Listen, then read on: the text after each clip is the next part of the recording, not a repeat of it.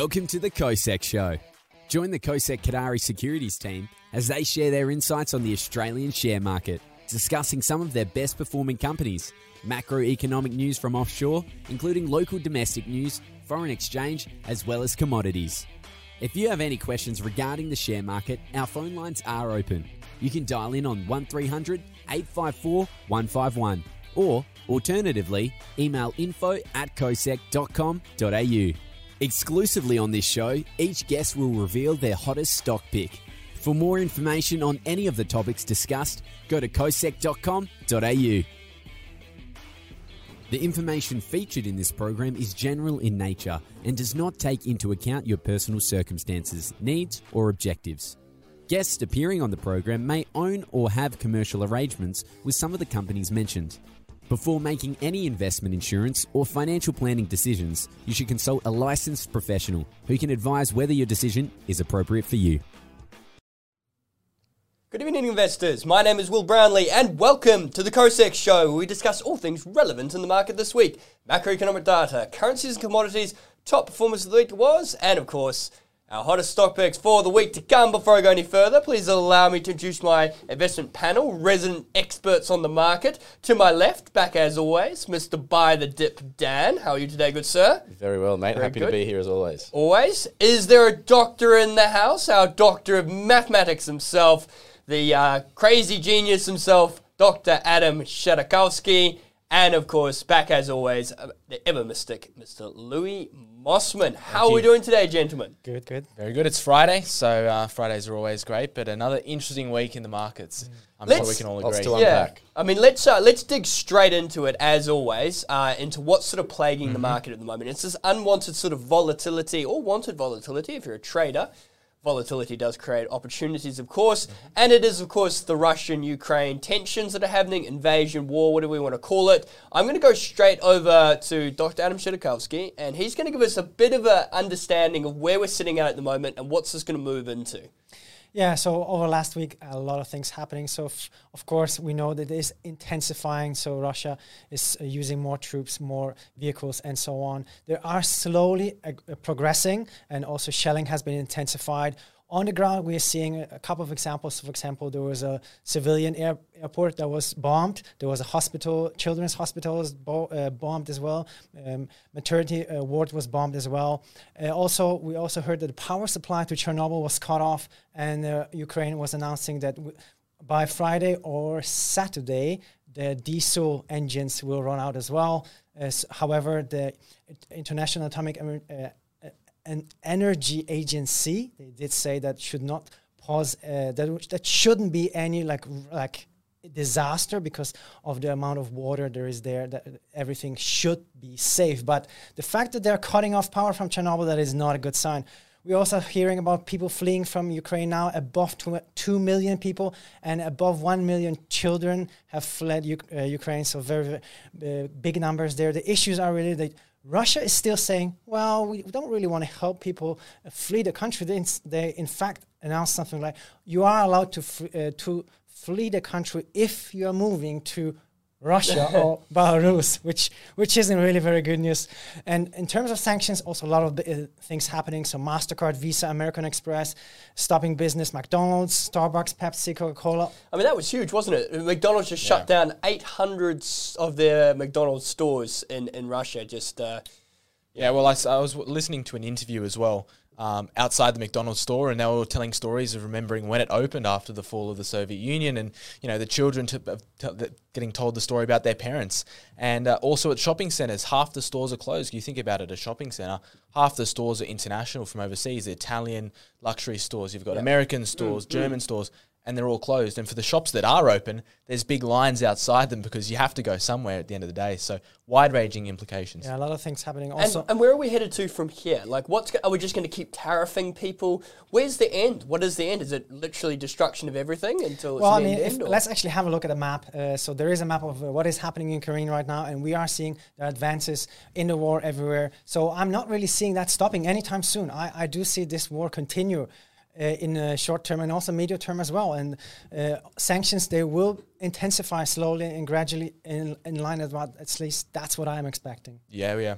Well, at the start, I think most commentators thought that it'd be very much a war of, a blitzkrieg, as they called it, of Ukraine, where Russia would storm in, take the country, and be done with it that way. But at the moment, it's turning into a war of attrition instead, where it's being a long dugout war. We're seeing all of these cities being fortified by local Ukrainians, and the men and I suppose teenage boys as well taking up arms, women as well taking up arms. Well, just advertising in the streets, so come get a rifle, come fight for your country. 100%, and they're also looking at releasing prisoners from their jails that have some sort of combat experience, if they are in jail, to be released and to fight as well, because I suppose they've got to do something with the prisoners. Prisoners don't disappear when they're in war. So, Dr. Adam, how long do you think this is going to last for? Where can we see the end? Is it going to be months, years, days? What do we think? Is it nearly over, or should I wouldn't say nearly over. So cancel those trips that I've booked? Yeah, if you have any trip to Russia or Ukraine anytime soon, you should probably cancel that. Right, I'll keep that I'd say the long-term implications, we'll talk about the market, they might have already been priced in, but we've got to understand the nature of war. Things are changing every day and every week. So there could be new events, new developments week on week that move the markets, move different sectors, impact different companies.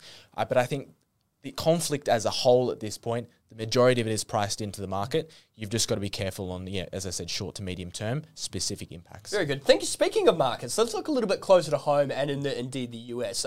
By the dip, Dan, let's talk about something that is very much dipping, and it could even keep dipping even lower. Let's talk about the tech sector, because the 2017-18, certainly here in Australia, it was a brilliant run. The tech sector had Altium, it had WiseTech, it had App and Technology. They were all skyrocketing. Now we're seeing big drops over in the US, and tech is not the right place to be. We're seeing Nasdaq down 3 or 4%, and nearly 3 or 4% in some cases. Yeah, no, absolutely. It's definitely one of those sectors that's underperformed year to date. If you look at, I guess, the chart of the Nasdaq, at the moment it doesn't look too good. It is, I guess, starting to form a downward trend, I guess you'd say.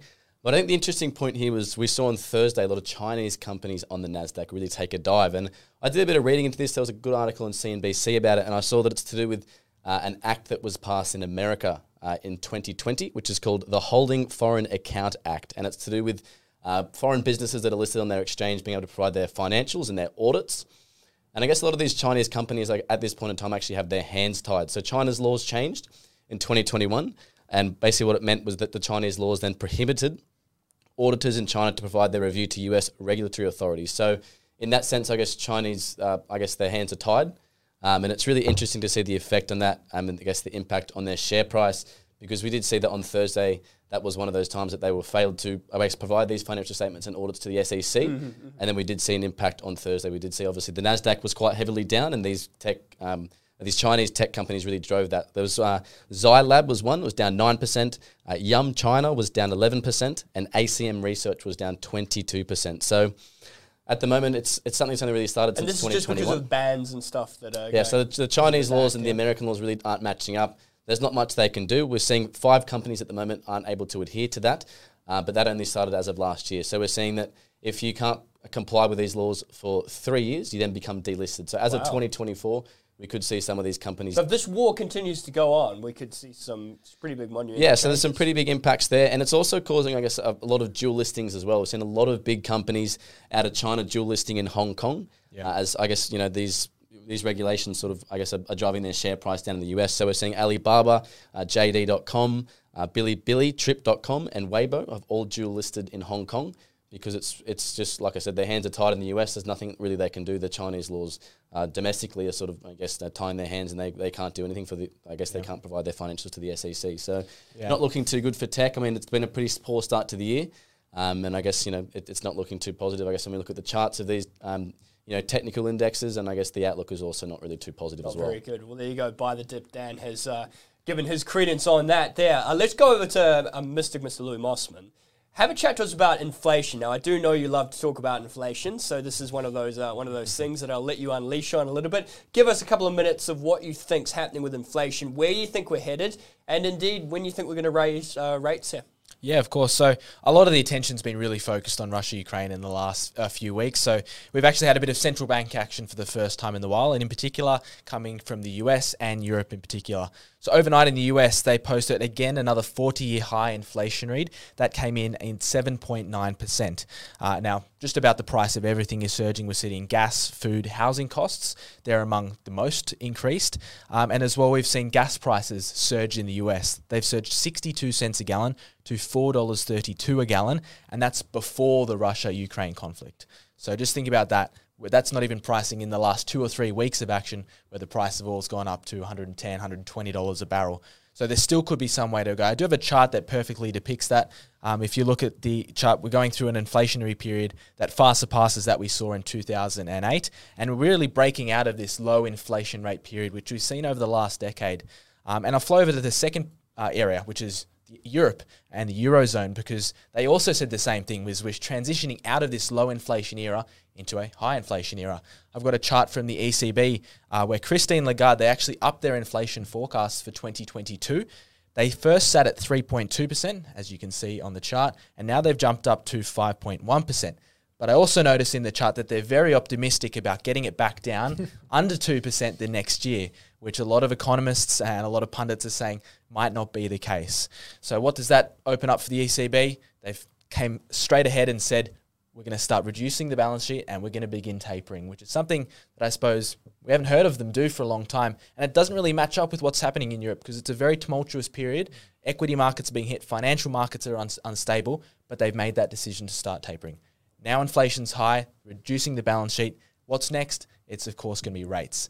Now, we can all agree, I think, that the ECB is going to be very late to the party when it comes to rates, but they've at least taken that first step, and it's very interesting. And then the final piece of central bank news for the week is domestically, the RBA. Our deputy governor, his name is Guy Debelle, he actually stood down from his position as deputy governor, leaving poor Philip Lowe all by himself. Philip Lowe's only got about 6 months to go before he would have to resign. There's a period that you have to serve. But Guy Debelle recently had his period as deputy extended for 5 years. So he was tipped to take Mr. Lowe's spot in a couple months' time. Where has he gone? He's gone to the private sector and he's joined Twiggy Forrest at the Fortescue Future Industries Fund. So this is them trying to get in green industry and steel. So maybe a little bit more lucrative for him than working in a government agency, but that's in the RBA. And that's your central bank wrap for the week. Wonderful. Thank you very much for that, gentlemen. Ladies and gentlemen, if you have a question for our panel, please feel free to take a video and email it through to info@kosec.com.au. Alternatively, dial 1300 854 151. Everyone who does receive a copy of our book, Stock Market Success, Retailing in Dimmicks, for $39.95. In the meantime, let's move on to currencies and commodities, all things that shine, sparkle, fold, and make the world go round. But before we go to the panel, we are actually going to go straight to the street now. We went out into the beautiful Barangaroo, Sydney Harbour today, and we asked some people about what they're thinking about inflation. Let's go to that right now.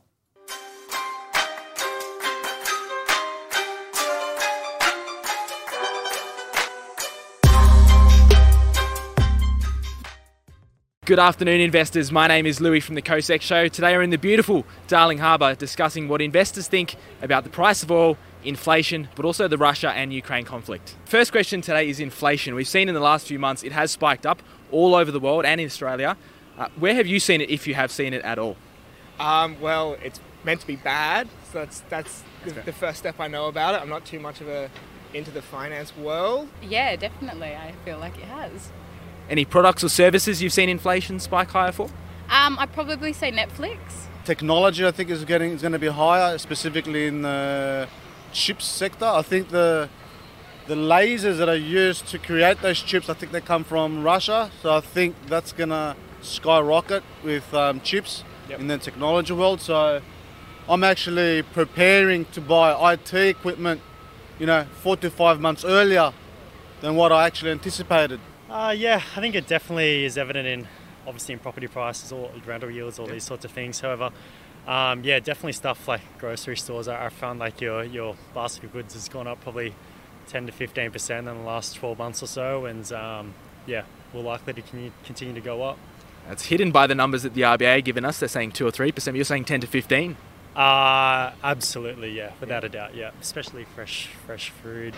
There's been water crises, and now there's a war on fuel. Inflation, recently we've seen it spike up around the world and in Australia as well. Has it affected you in any way, and where in particular? More, I guess, in the car sector. I mean, obviously, if petrol prices going through the roof, it's not ideal. Yeah, and you're catching the train then to work, I imagine, or? Yeah, I mean, well, parking in the city is, I'm not going to pay $50 a day, so... Exactly. That's my second question, the price of oil. We've seen it spike up off the back of Russia and Ukraine. So that was the main reason you sold your car, yeah? Yeah, so I mean, I'm not using the car much now these days, and, I can commute to the city through the train, so it's more... no point for a car, really. One thing we have seen go up, and you probably noticed it recently, is the price of oil sparked by the Russia-Ukraine conflict. Are you impacted by that at all? Have you noticed it? Well, I haven't filled up my car for a couple of weeks, and I do not want to. Oil, it spiked up to $120 a barrel. Has it impacted you in any way? Yes, it has. Noticed at the pump? Do you fill up your car often? Yes. Why is it like $4? Exactly. Every time I fill up now, so can't afford that. For the price of oil, it's currently about $110, $120 a barrel, if you did know that. Where do you think it could go if we're looking at its top price target? I mean, I'd like it to go down, but, I mean, if it's more than $3 a litre, I don't think anyone's going to be driving anywhere soon. It just seems like it's just going up and up, so I reckon it could maybe hit 150, probably a lot more. You never know. I mean, prices of petrol going through the roof, so might hit $3, they're predicting. And petrol here, Sydney, over $2 now. How high do you think they both could go? I see this as being, there's continuity in this problem, so it could get up to $2.30, $2.40. I wouldn't be surprised to go towards $3, $3.50. And I think something that I was thinking about this morning, driving to work, I think this is a time where we should start thinking about, electric cars. I think if you're going to start, I think we need to start putting the accelerator on electric cars. You don't need to be a finance expert, just give us a number. What is your prediction for the price of oil? It's at 120. How high is it going to go? Oh, God. 4 times that, at least. 4 times that. Well, there you have it, folks.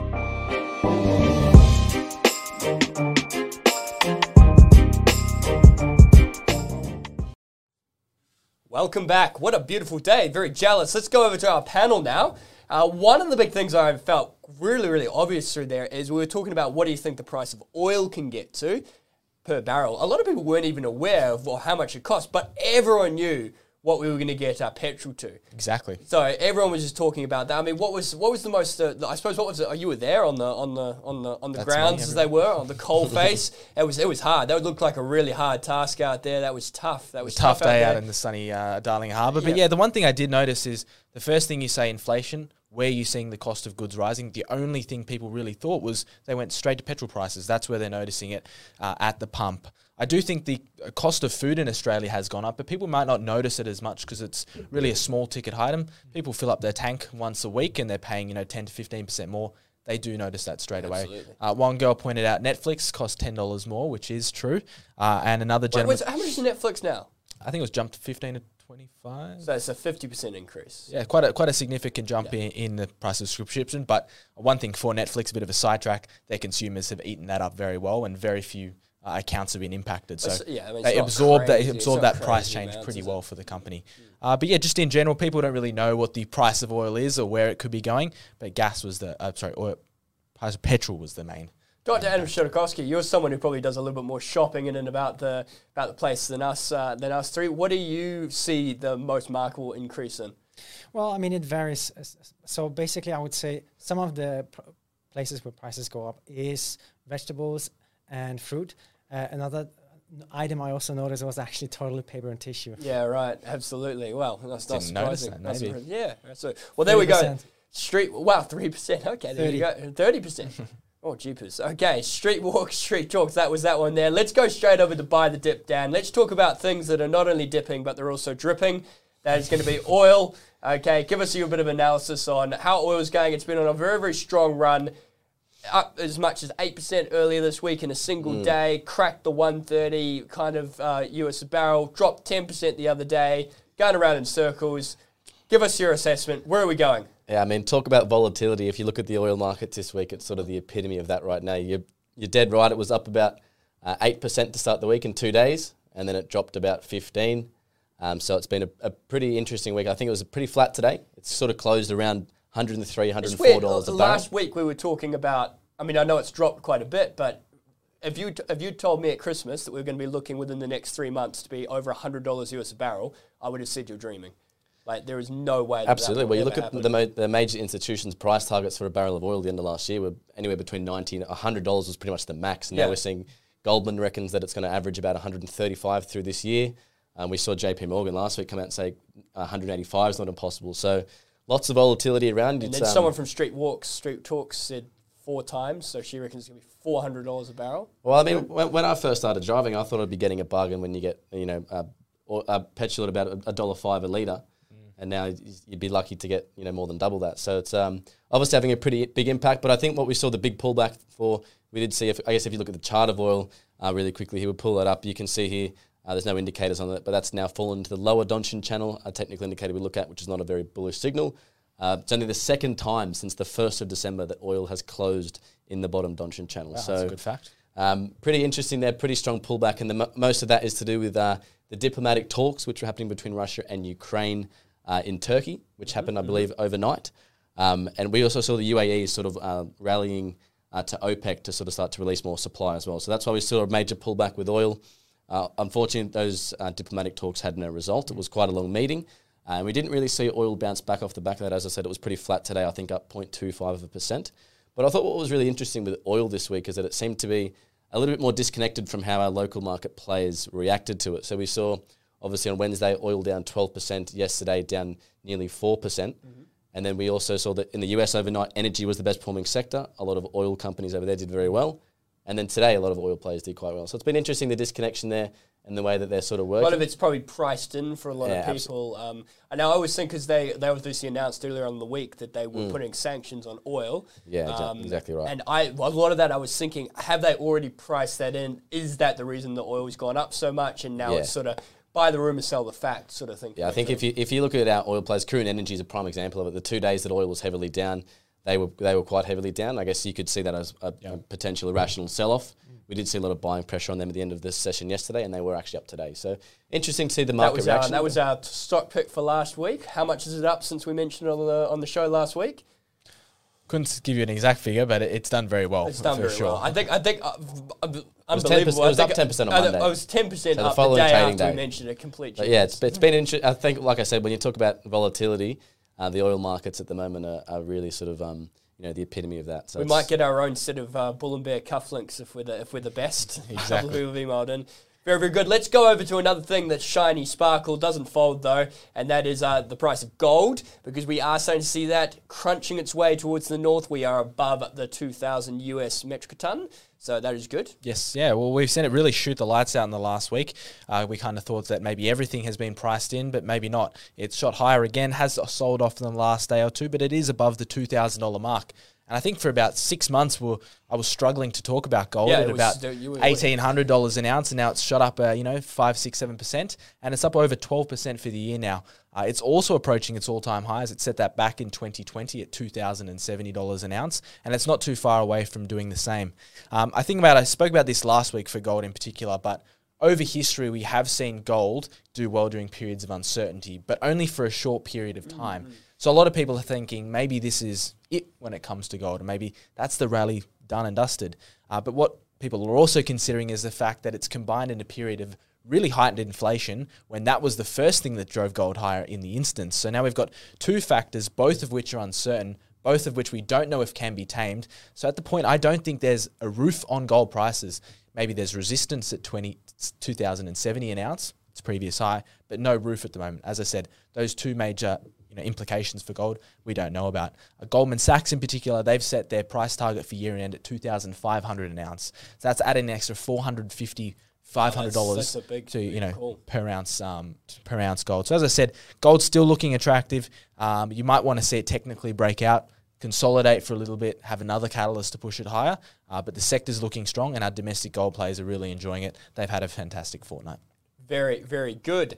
Ladies and gentlemen, back over to yourselves. We have actually had a video question that has been emailed in, so let's go to that right now.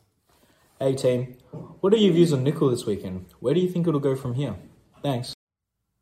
There we had it. All right. I think that's one for Dr. Adam Shetakowski. I know you keep your beady little eye on what's happening with Nickle. Tell us what's sort of happening in that sort of space at the moment. Yeah, that is quite interesting, actually, what has been happening over the last week. So really what we have been seeing, and that is quite unprecedented, LME stopped trading nickel over on Tuesday. So let me just try to break it up, what has been happening and what has caused that. So actually, let's first have a look at the chart. So this one is showing within the last year what has been happening. So we see the line at the top is really showing inventories of nickel. And over the last year, they have been going down, down, and down. At the same time, the thicker line, that is the price, and it's going up, up, and up. And the spike at the very end, that's exactly what happened the last week. So I want to mention 3 things that really caused this spike. Firstly, what has been happening is that we have the deficit of nickel, so more and more demand, but the supply is not as high. Secondly, what we have been seeing is there was companies, one major company in China that's trying to speculate on the price of nickel. So basically what they said, well, we think the price is so high that it will eventually go down. So what they do in practical terms is actually they're saying they will borrow nickel. They're short, yeah.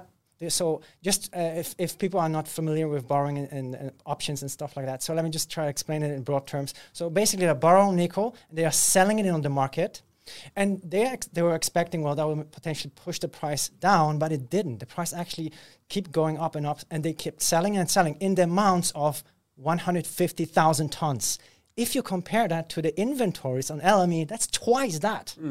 So, and still the price goes up and up and up. And then the third things happen.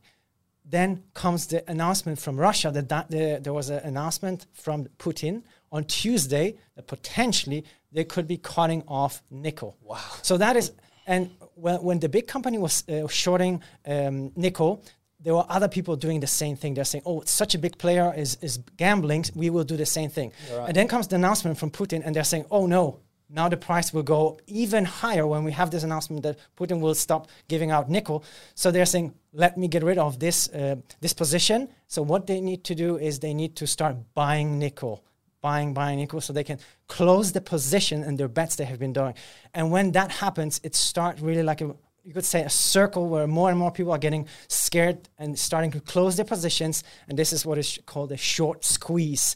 And that can put the price in the hundreds of % in a very, very short amount of time. Yeah, absolutely. It's amazing that actually happened. I don't think I've ever seen that, or very likely to sort of see that. And especially with such a massive commodity, such as nickel. You talk about the GameStop short squeeze, the AMC short squeeze. We're talking about the whole nickel market got short squeezed. And that was very well explained, Adam, both the short position and how it all implications. And I think a very interesting week for nickel. When you look at the fundamentals of the companies that produce it and sell it, probably not a lot has changed. Hopefully the wider nickel market can iron out the volatility and uncertainty, and the company in particular, Xinjiang Group, can sort out their positions. But yeah, fascinating week for nickel. Very, very good question to say the least. Ladies and gentlemen, that was currencies and commodities and the events that have shaped them. Now, are you a bull or a bear? Let us know. 1300 854 151. Our phone lines are now open. Let's look now at what the best and worst performers from the week were. So what we're going to do is go straight over to Mr. Louis Mossman, and you've got your wonderful chart, so you can tell us what's done well this week and what hasn't done so well this week. Yeah, of course. So I'll bring up the chart straight away for everybody to see. As you can see there, our top performers of the week were real estate, healthcare, consumer staples, and financials as well. So what you could say maybe defensive sectors doing well in a week where the market ended down 0.7% and a week where there was a lot of volatility. As you can see, information technology continues to be an underperformer, hit by the NASDAQ. It's down across the world as well. But I'll go straight over to one company in particular, and that was Nickel Mines, tying it into that nickel sector. And Xinjiang, the group, which Adam just mentioned, they're actually the largest shareholder of Nickel Mines. And obviously, if they need to make up their short positions by buying back all the nickel, what they need to do is make that cash available. And people were speculating that perhaps they need to sell down their position in Nickel Mines to do so. And from its highs this week, Nickel Mines is fallen 32%. So a massive hit to the company. And we've also seen a lot of other losses across the materials sector. We had BHP down 5%. Rio down 11% for the week. That's after the announcement that they're pulling out of Russia, all of their operations. And Fortescue Metals also fell 4.5% in what was a pretty lackluster week for iron ore and a lot of those players. And as I said, defensives were the outperformer, consumer staples, healthcare and financials. And also, surprisingly, energy was a little bit softer than expected. Very good. All right, over to Dr. Adam Shedakowski. What's your 2 cents worth? Where are you seeing opportunity? Either something that's running or something that's on a bit of a dip. Now, keep in mind, His nickname is By the Dip Dan. So, Well, some broad terms. Careful what you say.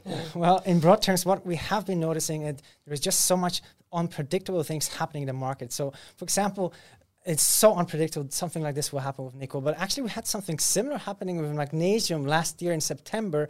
Within a span of 24 days, the price soared by 100%. Of what, sir? Magnesium. Oh, magnesium. Yeah. So what I think is that there will be more and more trend where people want to have more of a safety in terms of assets. They want to stockpile. So what I could potentially see is the construction business in a broader terms could be benefiting from this because people want to make sure they have more inventories, make sure they have more stockpiles of things. So, for example, Target was announcing this week that they will be having more stores build up and having more inventories build up to provide supply chain guarantees and things like that. So, and I think this is a broader term where people just feel so unsafe in regards to how things can be delivered, and all this volatility could potentially boost the construction market. Very good. All right. By the Dip Dan, were your 2 cents worth on it? Or? Yeah, it's been an interesting week. I think what I'm really looking at this point in time is I still like the materials and the energy sector. And obviously we've seen a lot of these commodities slow down, but I guess what we're looking at in terms of businesses is ones that have, I guess, consolidated for some time, looking to explode, because as Louis was saying, when we do see, I guess, these events continue to unfold, which is a couple now, obviously the war, and updated inflation across the world, I think that sort of really gives these businesses the forefront to really explode with it. Something that's maybe pulled back with the market in January, consolidated for a while, has that good potential upside ready to explode as these commodities maybe continue to push forward. I think a good example this week, business like Red 5 did about 20% this week. Yeah, Gold player, we have seen gold pull back this week, so it's interesting to see a company like that outperform. But I think there's always people out there in the market looking for that safe haven, and Red 5's done very well out of it this week. Yeah, that's a perfect example. I think you're looking at a commodity be very strong. Gold's strong. It is down, but it's still very strong. Yeah, exactly right. So you got to go into the gold sector and find businesses that are going to benefit from that strong gold price, but match up on all the other factors that we look at, like their financials, and make sure they're breaking out on a technical basis. So when the commodities are strong, the businesses that you find could be even stronger. I think that's the point you're making there. So I've the same as Dan, energy, materials, a lot of those lithium players still looking good, both the commodity and on a technical basis. Very good. Well, I think it's high time we got our audience involved. Ladies and gentlemen, do you have a stock that you've been watching for a while? Is it time to buy, sell, or maybe even average in? Take a video and email it through to info@kosec.com.au or send it in a text to 04 229 72897. Tell us what the stock is and why you like it. We're going to track it over the week. The person who tips the best performing stock is going to receive their very own gold-plated Kadari bull and bear cufflinks. But to get things started, we're going to take a look at what the investment panel is looking at the week to come. This is our hot opportunity.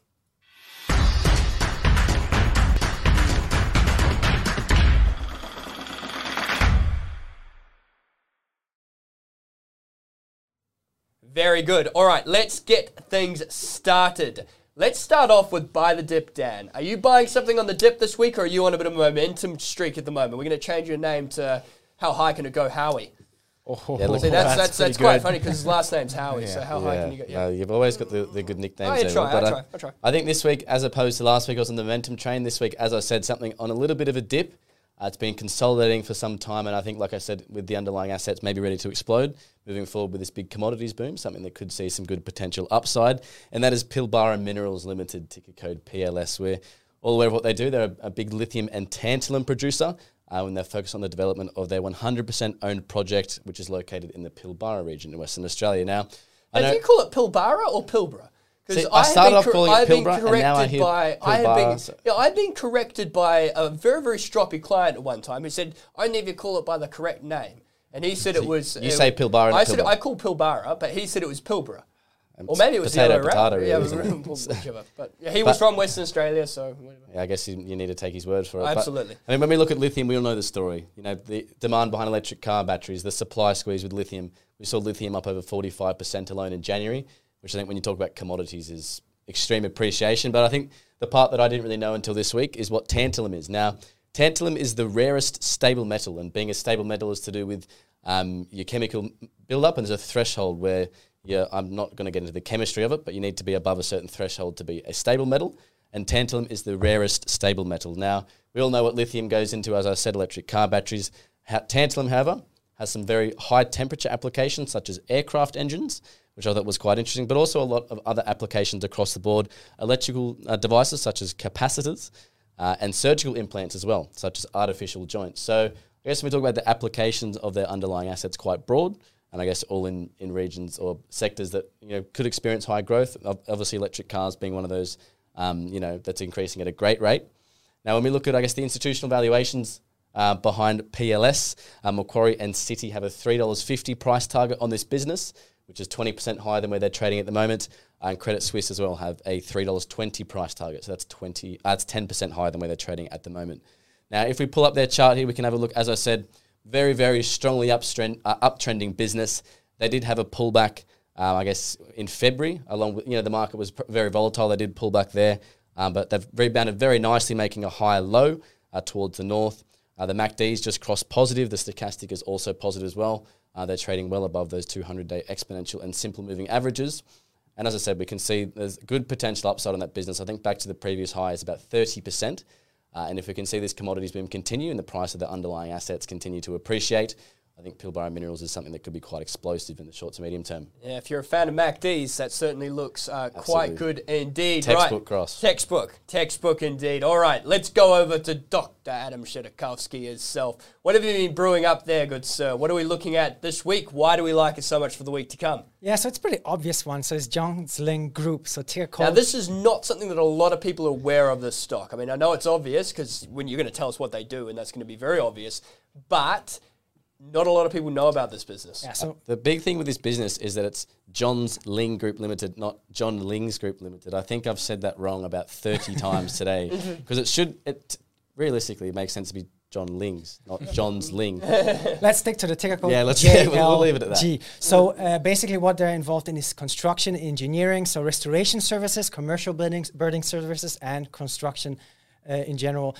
in particular for commercials. So in the macro news, if you hear about some of the things that has been happening, the flood, obviously. And this company is very well known for emergency help. So that could be fire, that could be flood damage structures. So obviously a very good player for that at this moment. So macro, it is very, very strong. If we look to financials, we just have an announcement about 10 days ago saying some very good, strong numbers. So revenue was up over 30% year on year. And more interesting, what I think is if you look at their forecasts and guidance into the 2022, that was also ticked up higher with good expectations for prospects into the future. So they're really expecting things will be getting even better than it is now. They have also have done a couple of acquire other companies. So it's not only their core business, they're expanding as well. So financials are very, very strong. No institutional brokers, but let's instead focus on the technicals because they're also looking really, really positive. So firstly, over the last year, we are seeing a very positive trend, so over 100%. But not only a positive trend, it is a very stable trend. So it's almost a straight line. So it did retract a little bit over the last couple of weeks or so, but the potential is just very, very strong. Even if you look over the last 5 years, it's just steadily growing, and the business is just have so much positive prospects. So well above the 200 moving average, of course, positive stochastics and a strong positive MACD suggesting an explosive momentum. And also it's just pushing the top Dungeon higher over the last couple of days. So yet another indicator. So this company is really well positioned when you look at what is happening in the world to just skyrocket. Very, very good. So that's John Ling's group. Fantastic. No. Not John Ling's group. John's Ling Group. John's Ling Group. Yeah. Okay, there we go. We got that. We got it correct. All right, let's go over to Louis Mossman now. You have 2 minutes, good sir. We are running out of time. Give us a very brief analysis of what you're liking out for the week to come. Well, I've already pitched the sector, and that's gold. Gold is elevated, it's strong, and it could potentially go higher. So we're in that sector. We're looking at West African Resources, ticker code WAF. Look at our indicators, we can see fundamentally they've turned positive for the first year in their sales and also in their earnings. And this year they've also paid, in the meantime, down $100 million of debt and also posted a first-time positive return on equity of 54%. Fundamentally, 54%. Fundamentally turned a very strong business the last year. Broker calls, we look at Macquarie Bank, they got a 15% upside, and that's also very recently, just within the last month. And I'll take you straight to the chart because, as I said, gold's broken out. but so is West African Resources. It's posted consecutive really strong green candlesticks. This week it's up over 9%. Today, up over 2.5%. MACD positive, stochastic positive, also pushing the top Donchin higher. Yes, there might be a little resistance at those previous highs, but if you look at it on a longer term, 6 months to a year, the trend is in place, and the trend is your friend. That's West African Resources. Very good. So West African Resources, and we are about out of time. Ladies and gentlemen, thank you very much for tuning into the show this week. On behalf of everyone here at the KOSEC Show, we want to wish our clients, friends, family a safe and happy weekend, and we will see you next week. My name is William Will Brownlee. This is the KOSEC Show.